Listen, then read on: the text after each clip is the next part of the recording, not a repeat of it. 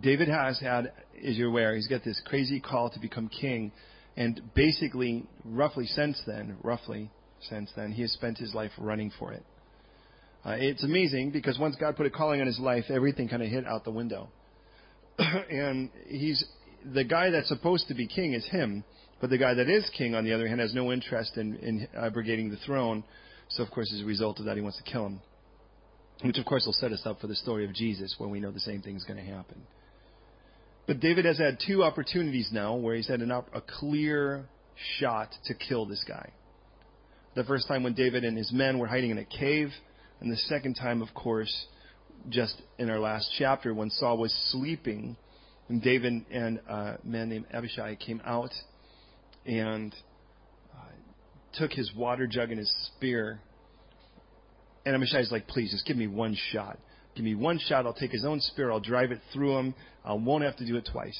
And David's like, we just really can't do that. And then David takes those things, stands up at a ledge beyond it, and says, Saul, why in the world, this is a loose paraphrase, why in the world are you looking for me? What do you think I'm after you? If I was really after you, I could have killed you twice now.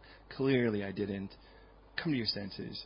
And Saul's response to that is really kind of profound in the last chapter. It says in 1 Samuel 26:21, Saul says, I've sinned. And then he says, I've played the fool and erred exceedingly. Saul's open confession is, wow, am I way off. I am so off. David's been running now for really, to be honest, he's been running, and by the time we're done with these couple chapters, for roughly 15 years. And he started roughly 14, 15, so half of his life now has been spent playing Jason Bourne. And Saul's response is, you're right, I'm wrong, may you be blessed. You're going to do great things. You are going to prevail. You'll do great things and prevail. And Saul went his way and David his.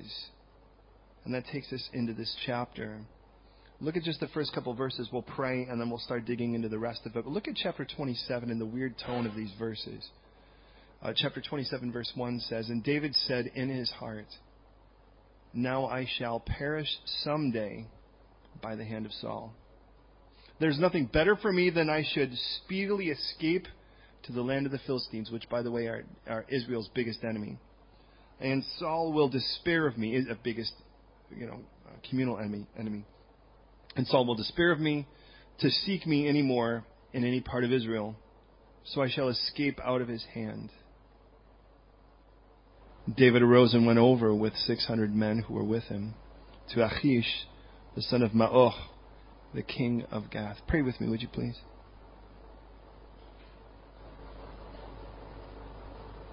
Lord, you know that there are certain nights where the feeling is one of massiveness, and of energy, and just busyness, and just clutter and chaos. And there are other nights that are just quiet, and they're intense, and they're intimate. And this is one of those nights.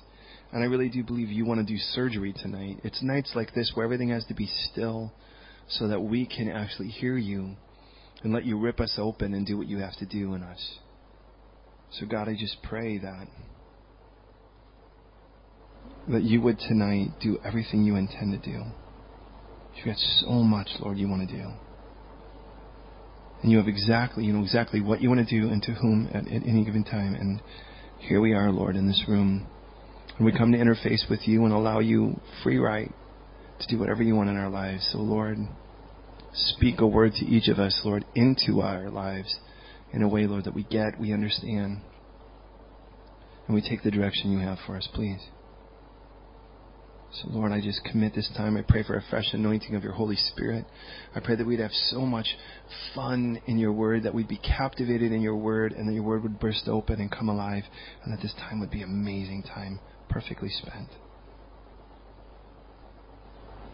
So, Lord, this is your night. Have it now, I pray. Please, in Jesus' name. Amen.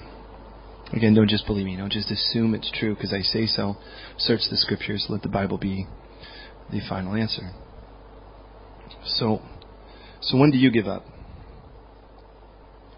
The betrayals, the rejections, the empty promises, The feeling of constantly feeling outcast, made fun of. The lack of feeling like you're at home. When do you give up? When do you finally say, that's enough? And what does that look like? That looks like different things for different people. For some, to give up just means you head back to the stoner lifestyle or crazy drunken or violent or whatever sinful lifestyle you came from. Somewhere in all of it, it all looks the same in the eyes of God. You run back into the world.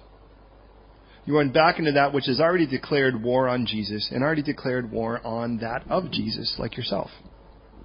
And you get tired of fighting, especially when the infighting happens, when things like you seem like you get shot more from friendly fire than you do from the enemy. It's not that way, but it seems like it. And it's easy to assume that. All you have to do is start listening to the enemy, and you sit down to be his audience, and he'll give you the whole show. In David's case, he seemed to look really good up to a certain point just a couple chapters ago. I mean, he was running for his life. He had saved cities that will turn him in, and David doesn't go and kill them. David really had a sense of honor. He had a sense of dignity. But somewhere down the line, he met a Nabal. Nabal means fool. And in Nabal's case, this guy says, in essence, who do you think you are?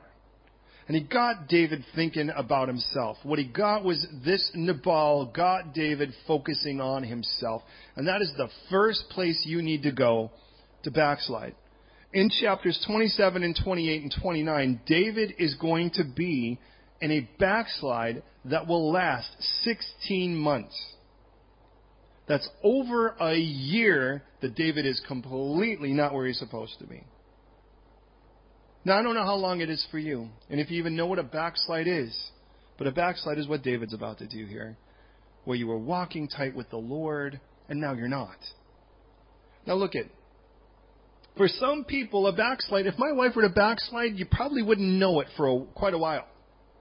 Because she wasn't necessarily an outwardly nasty person before she was saved. Now, someone like myself or some of us here, if we were to backslide, you'd know it. Because the person we were was so contrary to the person we are that the smallest change in that direction is going to be pretty clear and obvious. David's one of those guys. And I want to warn you, we all have Nabals, fools, in our life.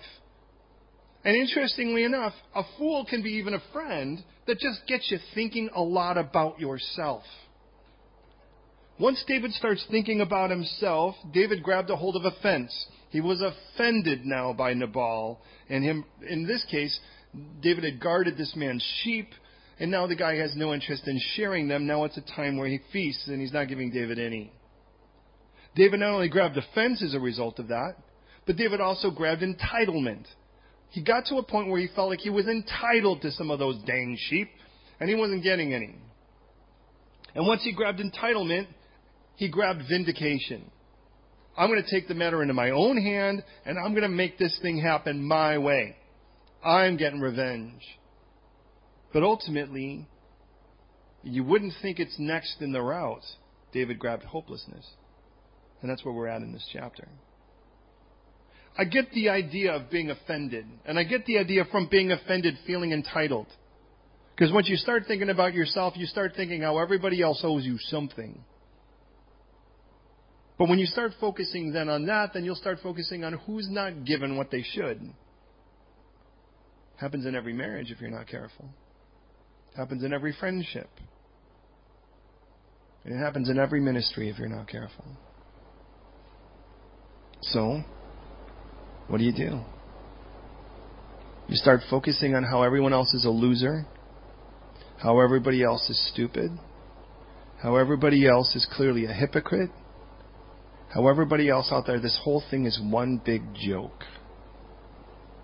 And when you get there, whether you know it or not, you're speaking like a hopeless individual. And you don't even realize, perhaps, you are where David is at this moment. Remind you, David just had a chance to kill this guy that was trying to kill him, and he didn't.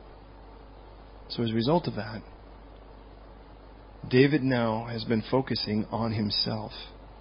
And even though he has this great moment with not killing Saul, David now is focusing on his own preservation instead of being used by God. It's an easy place to go, because now you're not fitting in with guys you used to be the coolest with. Now you're not the hot thing when you used to be. Now people are making fun of you that you used to stand with to make fun of others. You used to lead the crew. And now you're like, if I keep going deeper into this Jesus thing, I'm so going to be alone. David is with 600 men and their families. He has at least 2 wives. That's clear here. And David looks and he finally goes, you know what? I'm done. The best place for me is the world. What difference does it make? If I'm going to get stabbed in the back, it might as well be from someone I would expect it. And the moment you start talking like that, you've bought the plot. You've lost sight of God. Because when you look at God, you see goodness, love, care.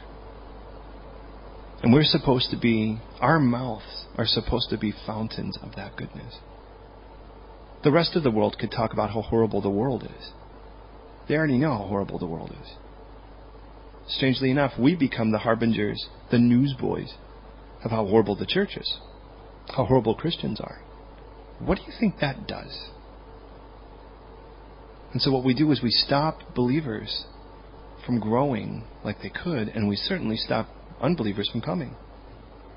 And somehow we think in this we are being a mature Christian, and what we're really being is a David like here. And what David says is, what's the use?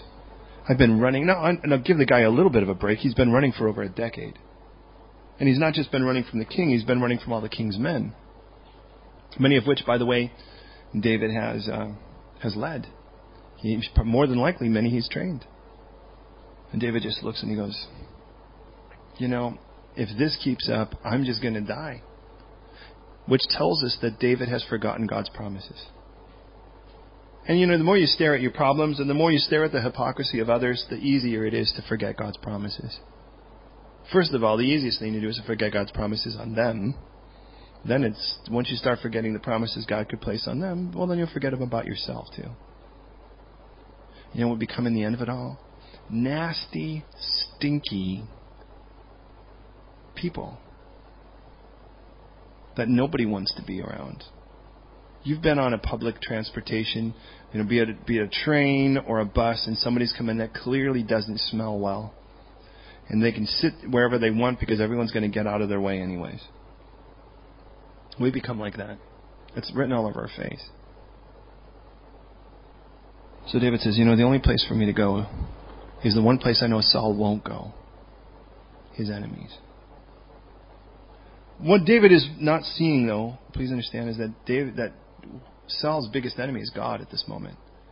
Not that God is actually seeking to be Saul's enemy. Saul is actually becoming his. The Philistines are just a tool. Like any trial is going to be in your life. It's just a tool. We read in verse 2, then David arose and he went with his 600 men who were with him to Achish, which is really funny because David, if you remember, in the beginning of his running, had gone to Achish. Now, whether this is like Achish Jr. or whether it's the title that's given, we really don't know, or whether it's the same guy. Remember, he wrote one of the most beautiful Psalms as a result of that. But he was captured in Gath, taken to Gath, taken to the king. The king that says, weren't you the guy that they sang those songs? David has slain just tens of thousands of, by the way, this king's people. And then David fakes madness, and he drools on himself and scratches at the doorpost, and the king goes, do I really have a shortage of madmen that you got to bring me one more? And he goes, get this guy out of here. And David is delivered out of that situation, and he writes the most beautiful psalm, Psalm 34, where it says that I sought the Lord, and he delivered me from all of my fears. But I find this interesting. Nowhere in these 16 months, though there are 71, 72 different psalms clearly ascribed to David in the 150 that are listed, we have none that are clearly denoted as written during this time of David's backslide. This sweet psalmist who can write songs in the hardest of moments, now that he backs away and hides in enemy territory, there's no inspiration there.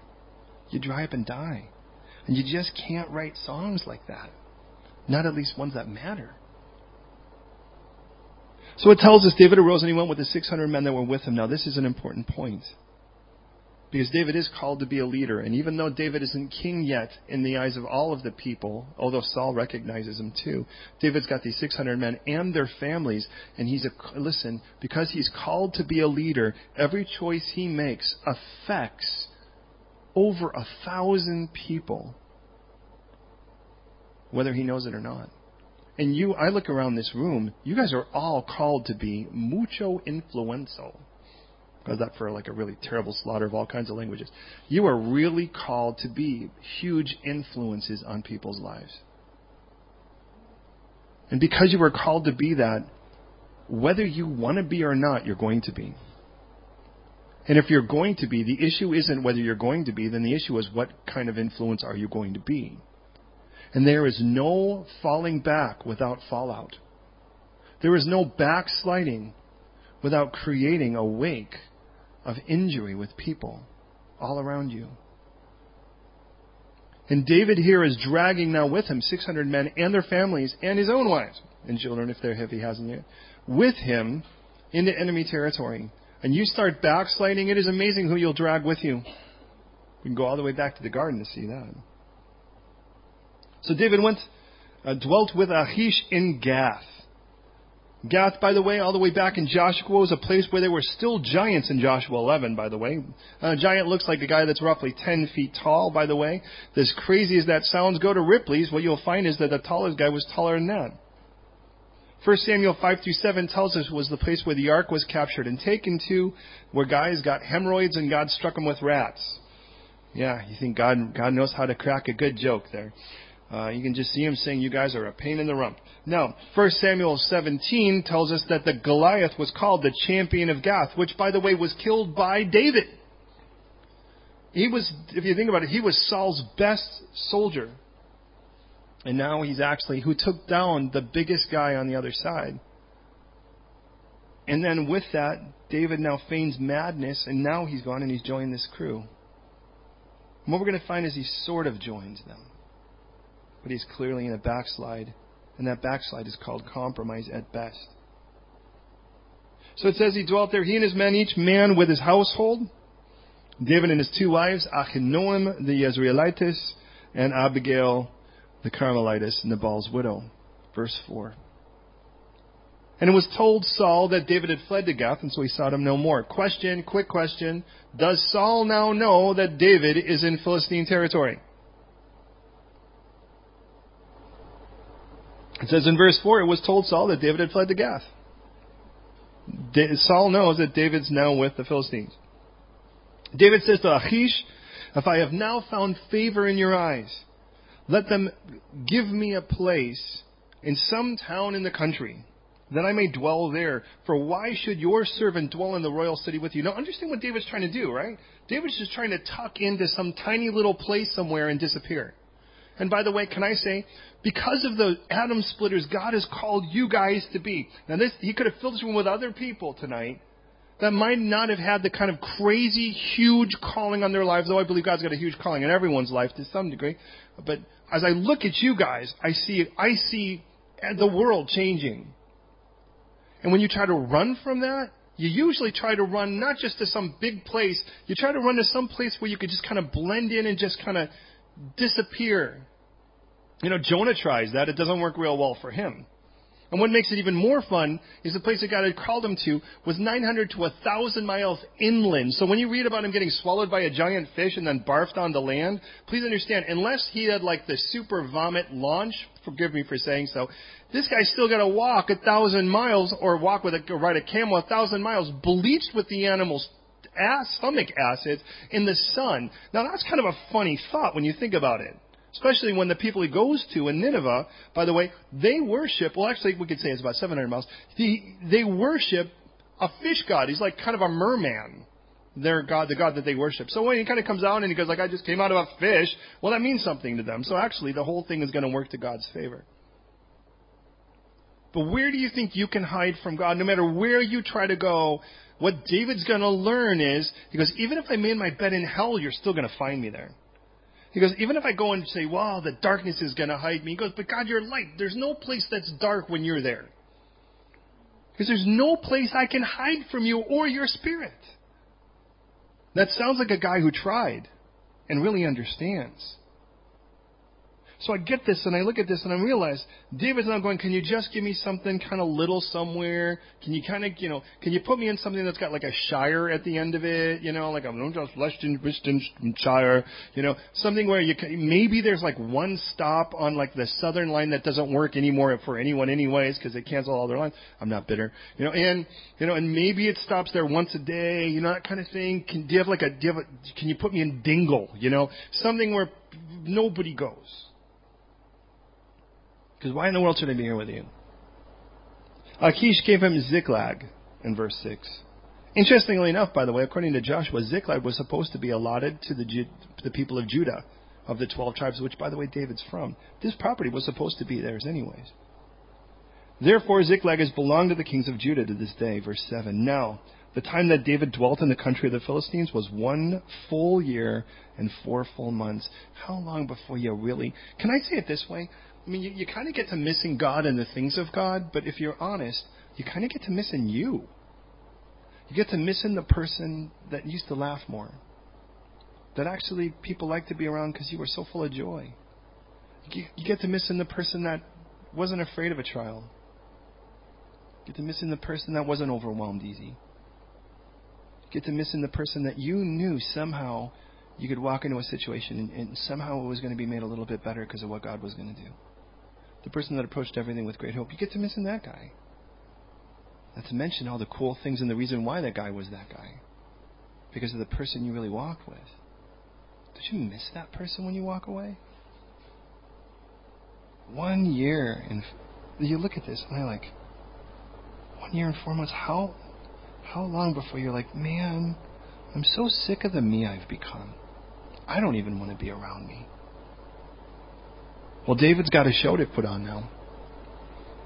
Because somewhere in it, although he's trying to hide among the world and the Philistines, there's still a king of Israel in his heart. So what we read in 8, this is the danger of what happens when you try to keep both sides happy. David and his men went up and raided the Geshurites. How many of you are familiar with Geshurites? Yeah, I kind of thought so. Or the Gerzites, for that matter, right? Gerzites, yeah. How many of you here are a Gerzite? Yeah, I figured that. And the Amalekites, you probably heard of them. Now here's the important thing. Gerzites were actually an enemy tribe of people that, according to Deuteronomy chapter 3, Manasseh was actually up to the border of, but never really took. What we read, by the way, that the children of Israel didn't drive out these people in Joshua 13, though they were supposed to. The Gerzites, the same. Enemies that Ephraim didn't drive out in Judges 1. The Amalekites, by the way, they're the ones we get the most press on. They're all the way back in Genesis 36.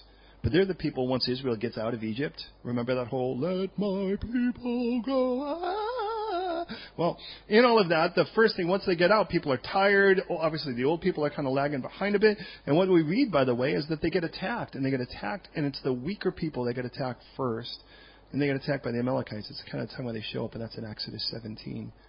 In a valley called the Valley of Rephidim, where, if you remember, as long as Moses has his hands raised in surrender and praise, people start winning. And that was when we're introduced to another interesting character, a guy named Joshua.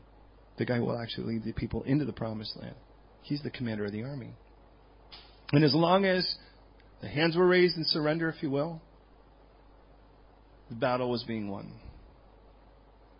In Numbers 24, when Balaam is prophesying, he says that though they were first among the nations, they shall be last until they perish. In Deuteronomy 24, God says, remember what those guys did to you? Don't worry, we have a day specifically called where this is going to come down and they're going to deal with it.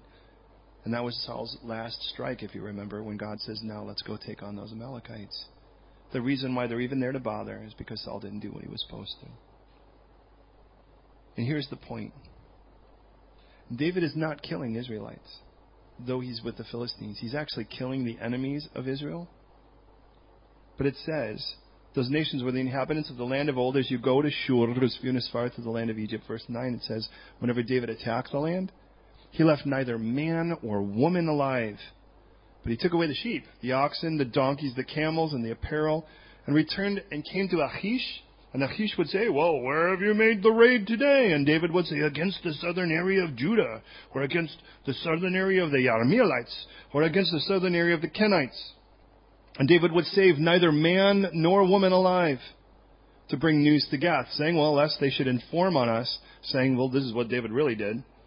And thus was his behavior all the time he dwelt in the country of the Philistines. And Achish believed David, saying, he has made his people Israel utterly abhor him, therefore he'll be my servant forever. Now understand, this is what David's done. What David has to do is that he knows that if he's going to really prove to Achish that he really is part of his plan, that what he's going to have to do, he's going to have to kill someone. The Philistines were known for that. They were ruthless and they didn't have a problem killing anyone, ripping babies out of mothers. Forgive me, but that's what they were known for, things like this. And so David knows that he's going to have to kill someone. Now, traditionally what happens is the Philistines were very proactive, so they went to war on anyone on any side to gain more land. What David does is he just goes in, and he can't just go and take on an army. He kills everybody. Every woman, every child, if they'd breathed, he killed it if it was a human being, because he couldn't have anybody grass on him. He couldn't have anyone rat on him. David has gone nuts. In his backslide, what a backslide looks like to David is murder and lies. And then he takes all of this spoils and comes back and says, yeah, I killed the people, my own people, because I'm so with you. Now, clearly David's lying we understand that as readers, but understand, David is really, really trying to play this thing out. As if he really is doing all of this for Achish. But here is the warning, that when you start trying to play both sides, and we call that compromise, there's gonna come a time when you're gonna get pinned to the wall. Where you're gonna have to commit one way or the other. And you watch this. I watch this with Christian artists, which, by the way, the easiest thing to do is to point the finger instead of pray for them. But I look at them and I watch them sometimes, and it's like, they get caught in a contract and now they have to make money. And so now they're like, well, if I just loosen up on this and so forth, and sooner or later, it just sounds like, what's the best, lyrically, what's the best secular music? Something that says nothing. What's the worst Christian music? That which says nothing. And you realize there's no difference in that. It just seems innocuous and harmless. When the Bible, when you talk about people that are really in love, it's like from the abundance of your heart, your mouth doesn't just speak, it sings. And I realize that. And I realize that all of a sudden they start compromising, and sooner or later they get to this point, it's like, am I going to be a secular artist or not? And you start playing around with this thing where it's like, it's like a guy that's married, but he's trying to live single, and he's trying to play both sides, and then sooner or later, he's going to have to pick one. Because you can't walk both. And David's trying to do both here. He's somehow in all of this trying to keep the king of the Philistines happy, but at the same time he's trying to kind of keep his own nation from hating him, because he's actually still hurting their enemies. But because of that, David's gone mad. And this is the dangerous line of compromise when you try to keep both the world and God happy at the same time, is you start going nuts. And the choices you make, you would never make otherwise. And you're going to get to that point where you numb yourself so much to both sides that you get pinned to the wall and you're going to have to choose one or the other. The question is, if you were to get pinned, which side would you really choose? Would you say, you know what? I don't want to disappoint you, but this is really where my heart is. The truth is told, your heart's already there anyways. And David at this moment, his whole life is going to get pushed to the wall. Now understand, David's not the only one in compromise. Saul is too. Saul's in complete rebellion because God has already told him to get off the throne, and Saul is not getting off the throne. We're going to find out what happens here. Now, we end chapter 27 with this simple thing. Saul is convinced. Achish is convinced that David has completely blown it, and therefore he would never go back. And by the way, here's the good news. Maybe you've been there. Maybe you're there now. But you feel like, man, I've so blown it. I've taken an inch, and I've taken an inch, and I've taken an inch. And now all of a sudden, where in the world am I? Where is that person that I know should be there? I'm acting insane trying to make both sides happy. The moment you take a stand, someone's going to stand against you. You know that. So you better take a stand on a side that's worth standing for. Well, Chapter 28, verse 1 says, "Now it happened in those days that the Philistines gathered their armies together for war to fight with Israel." Now we got a real problem. Because David has not ever killed, we see here at least, an Israelite. Only their enemies. Although he's told the king he has. And you know how this is. This happens in a lot of movies where you lie until all of a sudden you get caught to that place where you have to put up or shut up. And now there's a war against Israel and the king wants to bring David in. Now, this is a place where David obviously has to choose a side. If David doesn't choose a side, you know what will happen? He'll get shot from both. And it happened in those days that the Philistines gathered their armies together for war to fight with Israel. And Achish said to David, "You assuredly know that you will go out with me to battle, you and your men." And David said to Achish, "Surely you know what your servant can do." Achish said to David, "Therefore I will make you one of my chief guardians forever." Look at the future you have in the world here. Now Samuel had died, and all Israel had lamented for him and buried him in Ramah, his own city. By the way, I remind you, Samuel was the one who anointed both of these men. First Saul, and then fired him, and then David. And it says Saul had put the mediums and the spiritists out of the land. And you realize that Saul in his better moment had kicked out everyone that was actually doing that which fought against God, tried to replace God. This sets the scene here. The Philistines gathered together and encamped at Shunem, by the way, belonging to Issachar, according to Joshua 19. And so Saul gathered all Israel together, and they encamped at Gilboa. Now we have the Philistines to fight the Israelites again. When Saul saw the army of the Philistines, he was afraid, and his heart trembled greatly. And the idea of this is that Saul became so afraid he started to convulse. I'd like you to consider the fact that Saul knows that he's never had a victory without God. And to make it even worse, his star player has switched sides. The guy that was his go-to guy to defend him is the guy that now is heading up there. And remember, Saul knows that David's with the Philistines. And you realize Saul's back is to the wall. But wait a minute. I thought David's back was to the wall. Truth be told, both are. God is multitasking. God knows how to bring a situation in that does more than one thing. As a matter of fact, how many times do you ever think God does anything for a single reason? And here becomes the crazy part. Something happens in your life. We've talked about it with David's situation. Because he's a leader, every decision he makes is going to affect at least 1,000 people. And understand, in this situation, if we know that any decision you make affects that, well, imagine every decision God makes. And somehow something happens to us, and we think we are entitled to demand God give an answer for why He let it happen. God, why did I get the flu on a day? Or why did I get that zit when I was supposed to get my passport picture? Or, oh God, why did I miss the bus at that moment? As if somehow God's got to tell us. But if God were to tell us every reason why that one seemingly insignificant incident happened, we would be here for the rest of our life while God explained. Because one single event, any event in history, is going to affect countless people if we really weigh out the effects of it. You sitting here right now is creating a ripple effect you don't even know about yet. There may be someday, it may even be tonight, where something is said that so buries its way and burns its way into your heart, burrows like it should, that you wake up tonight and God says, now what are you going to do about that? And it changes your whole life. Why not? It may be a year from now, somebody's in a desperate place and you open your mouth and you share something that God gave and spoke to your heart tonight in counsel.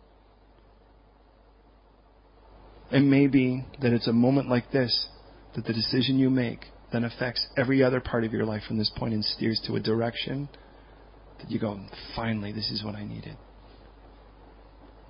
And the reason I say that is God knows how to multitask, and He knows how to bring in the one thing that's going to get the results He needs. Sometimes, by the way, the worst possible situation that can happen to you is exactly what God wants to get. The results that only that situation will get will be the thing that it'll actually take. Some people, it's losing a limb or a loved one or prison time. for someone to finally actually go, am I going to get serious about this God that I claim to serve? I know people that have been electrocuted and say that's the best thing that ever happened to them, and not because they love electricity, but because they were running from God and God knew how to swipe their feet from falling onto the tracks. So Saul here, he's been running from God. He's going to deal with him in this battle. David's been running from God. And he's going to deal with David in this situation, the same situation. And it's one battle between two sides. Well, three. Because David and Saul's problem are not with the Philistines. David and Saul's problems, first and foremost, are with God. And no matter how crazy a person is, and no matter how much you want to blame anyone else, sooner or later, if you know God's in control, it's got to wind up at His doorstep. And I got to be honest, by the time we're done with this, I really feel like I'm going to need to ask God for forgiveness. Just for the times where I want to complain about something, anything. That instead of praising Him like I should, because somehow I'm focusing more on someone's failures or weaknesses, or just situations that are disturbing or inconvenient, than I am God's goodness, because clearly David doesn't seem to see that here. So Saul sees that he's in a problem. The Philistines have now gathered together in battle. Saul is freaking out, and he is quaking as a result of it. Saul was the original quaker. Now, with that, Saul's going to go and seek help. Verse 6. When Saul inquired of the Lord did not answer him, either by dreams, or by Urim, or by the prophets. We get the dreams thing. We get the prophets thing. Interesting. He is looking for some esoteric, supernatural experience. Did you notice that? There's no clear and simple truth here. He's looking for something touchy-feely. Give me something that's going to be experiential, like a dream. Or somebody that's going to do something really awesome, and I'm going to go, wow, there it is. But the interesting was the one in between. You see, this Urim thing goes all the way back to Exodus 28, when the high priest was actually called to make decisions. He had two stones that he kept in his breastplate. One was called the Urim, and the other was called the Tumim. Urim means light. Tumim means perfections. And some people get really fun and funky with it. They say, well, you know what happened is these things were like magic batteries, and then when it came, the stones that were in the front would light up like a light bright. Well, I think that's all really fun and dandy, but I think it's a little simpler than that. Maybe I'm just a simpleton, but I kind of get the idea one stone was a white one and one stone was a black one, and a white was a yes and a black was a no, And so we kind of reached in and he grabbed one. He's like, should we do this? And he pulls it out and it's like, it's a white stone. Well, that's lights. Let's go. Oh, that's a black stone. That's perfections. God said no. What's interesting is, and when we see that, by the way, in Exodus, again, Exodus 28 and Leviticus 8 and Deuteronomy 33, we see that. The Urim and the Tumim. You got the yes or the no. You're asking God a question. You're giving God the options. What's interesting is, one of the two was missing when Saul is seeking that. Did you notice? He said, God didn't answer by the Urim. The Urim's the yes. He's like, I'm like, God, I need some kind of answer from you. Here's my yes. And people do this because they say, oh, God hasn't answered my prayer yet. How about if He answered it with a no? That's still God answering your prayers. Oh, no, I'm sure that if I keep asking, God's going to finally say yes. But what if the thing you're asking for is actually really bad for you right now? And God knows that what you need more than anything is a relationship with Him. And if He gave it to you, you would really lose that relationship. Saul's in a place in his rebellion where the only answer he's going to hear from God, that he wants to hear from God, is a yes. Can I say, when you're at that place, you're in trouble. When you're forcing your will upon God and saying, God, as long as you get behind it, we're going to be friends, He's not the Lord of your life. And you start telling God, you can touch anything but this area, this is my thing, it's just not going to work. We see clearly the rebellion here, and we're going to see it be, to be honest, so funky that it's humorous. But here what we see is that Saul is in a place where he's looking for, he's freaking out because he's in a battle. And God allows battles to happen and you're backslidden moments. So you finally get to the point where you surrender to Him like you need to. Because He's not calling you into the battle, He's calling you to follow Him into the battle.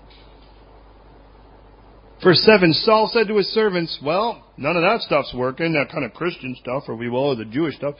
Find me a woman who's a medium. Remember how Saul had kicked out all of those gals? So give me a psychic, that I may go to her and inquire of her. His servant said to him, well, in fact, there is a woman who is a medium in Endor. By the way, it's interesting. How many of you have ever heard like the witch of Endor? Or, well, you get the idea where that came from. That came right from the scripture. But here's my favorite part. Saul disguised himself, put on other clothes, and he went with 2 men with him, and he came to the woman by night. And he says, please conduct a seance for me. Bring up for me the one that I shall name for you. No. The first thing we ever learned about Saul, do you remember the one thing other than God said he was good looking? The one particular physical trait about him? He was the tallest. He was head and shoulders taller than every other person. So, we have to pick sort of the shortest person for the moment. So, Haley, come here for a second. Sorry. Yeah, I did that so that Hugo could feel better about himself. Now, we're about the same height? You and me, Adam? Yeah. So come on up here for a second, Adam. Okay, I'd like you to take a look for a second here. Now, if they stand next to each other, notice here, if we're really going to be honest, go ahead and stand right behind her for a second if you do that. I might know don't worry, you don't have to get like too weird.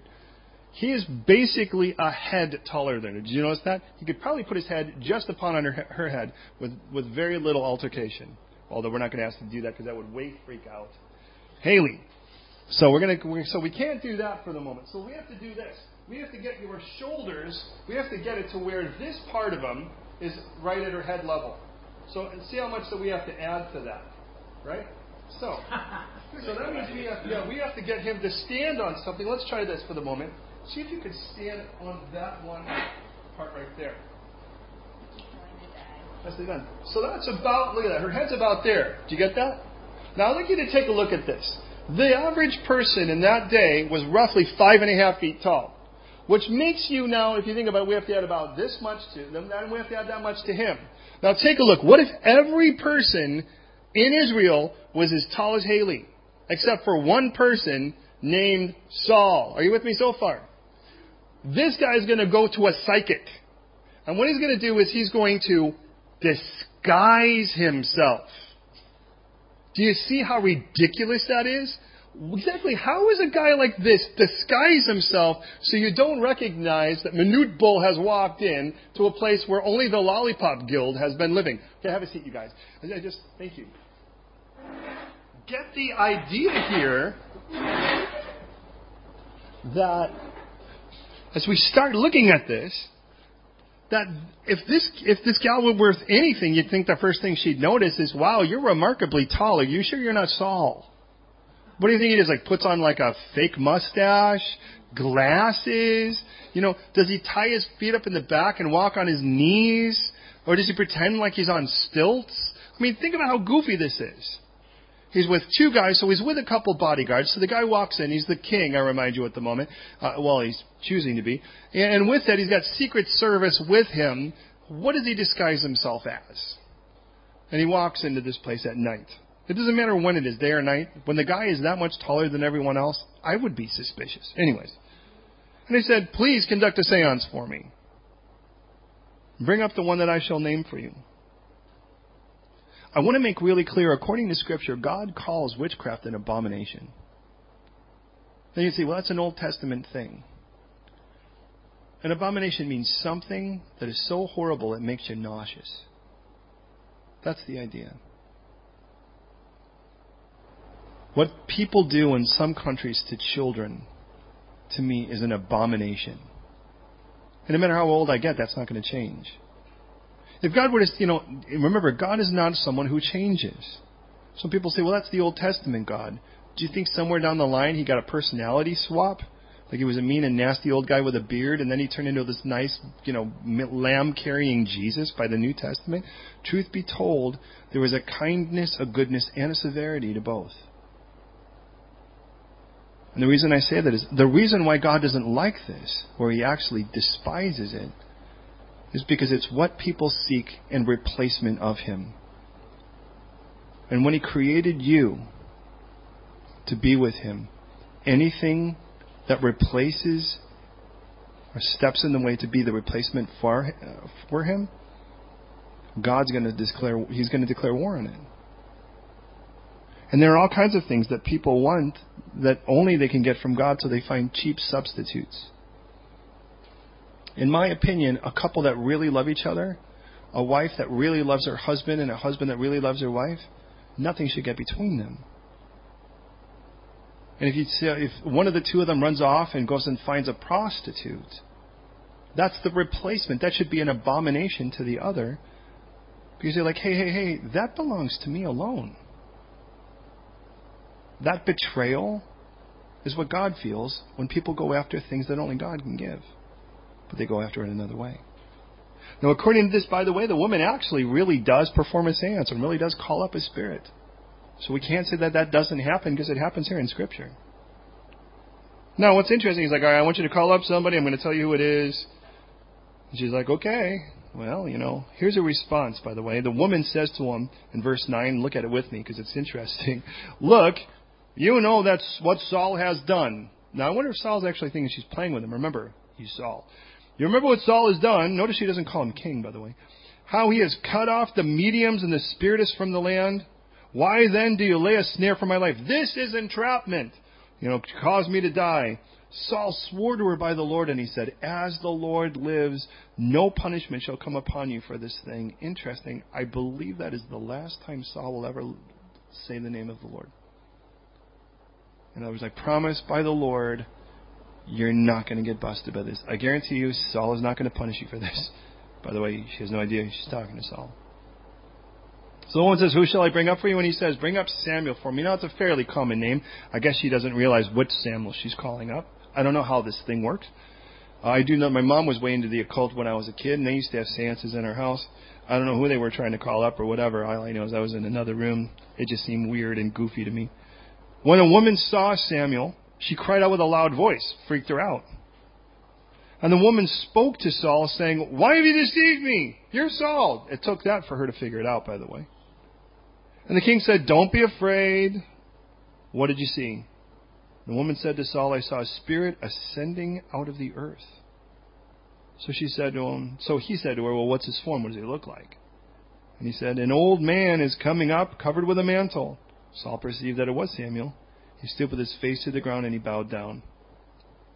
Samuel said to Saul, why have you disturbed me by bringing me up? Now we know, when Jesus tells us the parable of Lazarus in Luke 16, that those that died prior to Jesus died in faith and were comforted at the bosom of Abraham. I can only assume Samuel was there.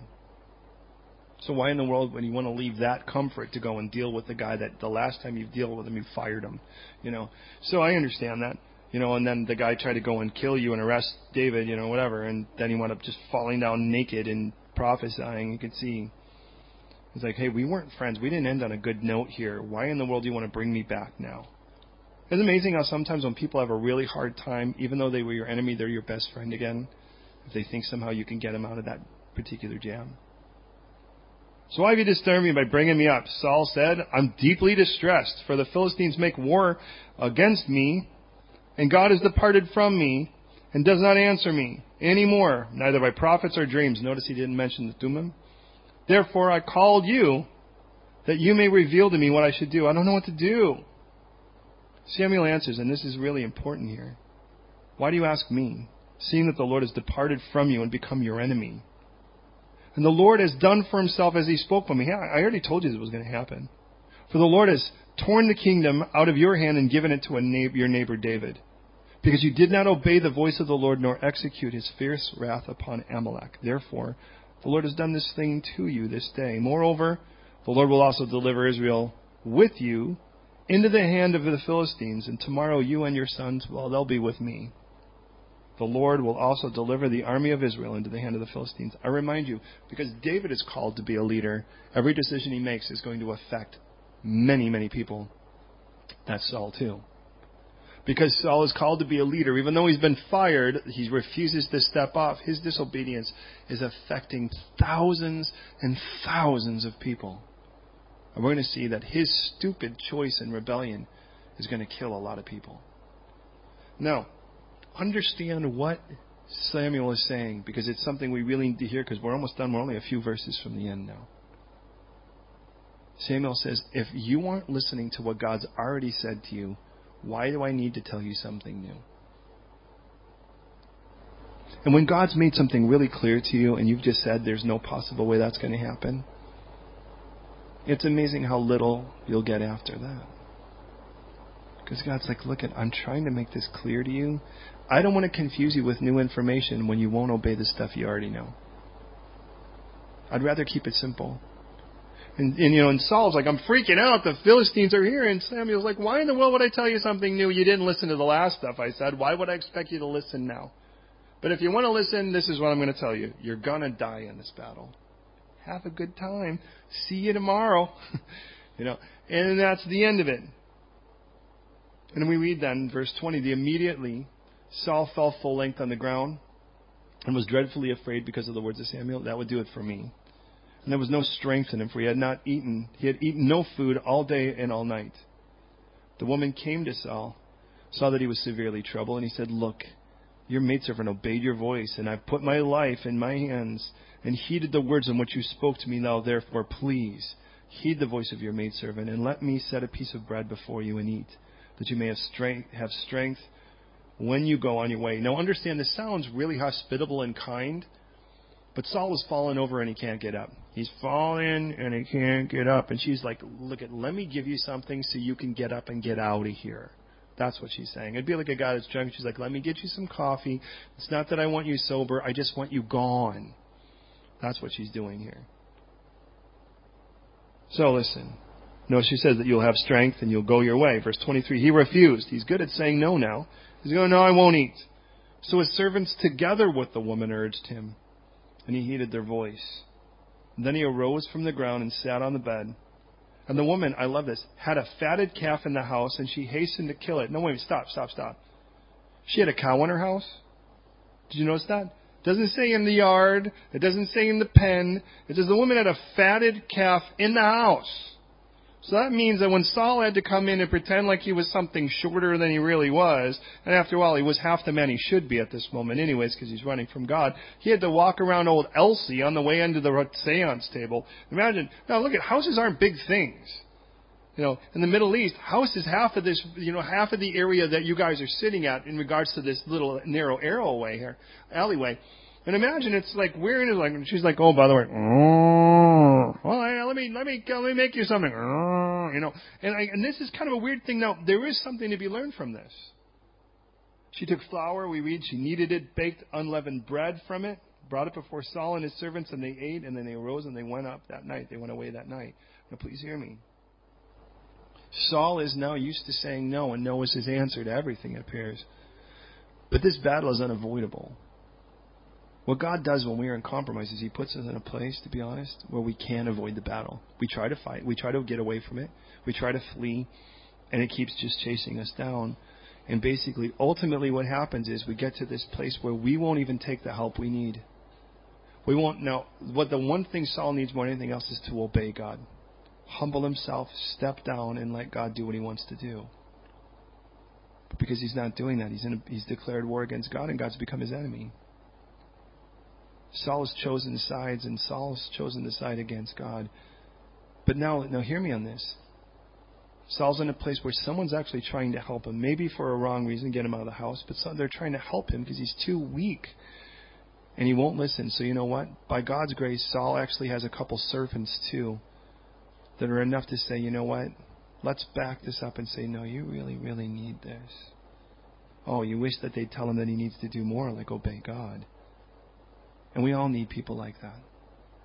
That, when we're in those moments where it's like emotional and we're freaked out and things are rough and all we want to do is do something stupid, you got to have at least a couple people that say, you know what, that's just not acceptable. You are not going to be alone tonight. You are going to be with us. You know what, we're going to do this thing right. And we're not going to just go and be stupid. Let's do what strengthens you, not tears you down now. So at least for the moment, Saul had that moment. But now we know what's due. Saul's got an expiration date, and he's got to wake up and get into a battle he can't avoid and die there. And you know why he's going to die there? Because he'll never, ever finally just say, yes, Lord. You live your whole life saying no to God. The only place left is to die. As we go to prayer, let me remind you, there are two people that are pushed. David, who's in a backslide because he's given up hope. He's tired of all of the empty promises. He's tired of being in a place where he just has to constantly feel like he's the outcast and he's a wanted man. He's tired of it. So he flees out into the world, tries to go and find himself in some little remote place where he can just blend in with the woodwork. But now he's forced in a place where he's going to have to go and he may have to shoot Saul. He may have to shoot his brothers. Have you thought that through? Family members that he was raised with. The brother of a girl he may have loved when he was a little boy. The people that will be standing on the other side of this battle are the people he was raised with. What do you do at that moment? When you realize if you're really going to take this stand, now you're going to have to stand on one side or the other. Something's going to have to happen. Because either side of this declares war with the other. You know, the Bible says you can't serve two masters. I've learned this too. No matter how big your lips are, you can't kiss more than one person at the same time. You're going to love one and hate the other. That's what he says. You're going to despise one and serve the other, but you really can't serve two masters. You can't serve money and God. You can't serve the world and God. Because in the end of it all, sooner or later, you're going to have to, the battle lines are going to get drawn. And you don't want to find yourself on one side or the other. You want to be conscious about that choice before that line's drawn in front of you. Because the line needs to be drawn in your heart first. So let me ask you, what side are you on tonight? Are you in that place like David where you've seen enough of this stuff and you're so tired of looking at it that all you really want to do is say, you know what, forget it. I'll embrace hopelessness and just go back to stupidity. At least I know what I'm doing. Or do you finally say, you know what, I'm tired of fighting you, God. You really deserve so much more of me than I'm giving. Forgive me for the way that I feel in my focus on myself that I'm entitled to be a really nasty person because I know I could be so much better than this. But I got to give you the throne to do that. Jesus deserves to be our Lord and not just our Savior. And when we hand Him our life, we have to be able to say, you know what, I got to stop telling you what's right. You deserve this throne, not me. I never deserved it. Saul now has death in front of him. Please don't let that be you. Because you can do that and still do all the right things at church for the moment, but it's going to fall out of your mouth sooner or later that your heart's just not where it belongs. And God really doesn't want that. What God really wants are people that actually talk about the goodness of God, not the badness of everything else. But the abundance of our heart causes our mouths to speak. It's the overflow valve. So what's our heart really full of? Tonight, as we go to prayer, let's let God clean us. Scoop us out deep, deep, deep. And clean out all that muck. And then replace it with obedience. And let God do beautiful things. And the calling that God's placed on every one of your lives, He never changed His mind, and He knew that David would go through this before he ever became king. Not the one that, the one that will actually rule the people. Because God's made you so influential and He's blessed you with that, what are you going to do with that? Do you really think you can go and hide and somehow that will be okay? He's called you to change the world. And like it or not, you're gonna. It would be great if you did it intentionally. Will you pray with me? Lord, I thank You for these two powerful chapters and where David is at this moment. I know that it's got to be horrible for you as you look back 3,000 years ago where this was really happening. How sad that must have been. But God, I do know this. You also know that David would come back. And I know the father must have grieved every day that his prodigal son was gone in the story. Because he didn't. And Lord, I know that we can slip out and be the empty shell of works and have no love for you like we should. No obedience, no surrender. And we could be doing crazy things and somehow end up pretending like we're doing great things for you, when really all we're really doing is trying to keep both sides happy. But when two sides have declared war on each other, I don't know how we could do that. So tonight in this room, Lord, I pray that you would really speak to our hearts. Can I just say, forgive me, God, for where I've allowed it to be about me and my own heart. And because of that, I could grab offense or entitlement or self-vindication.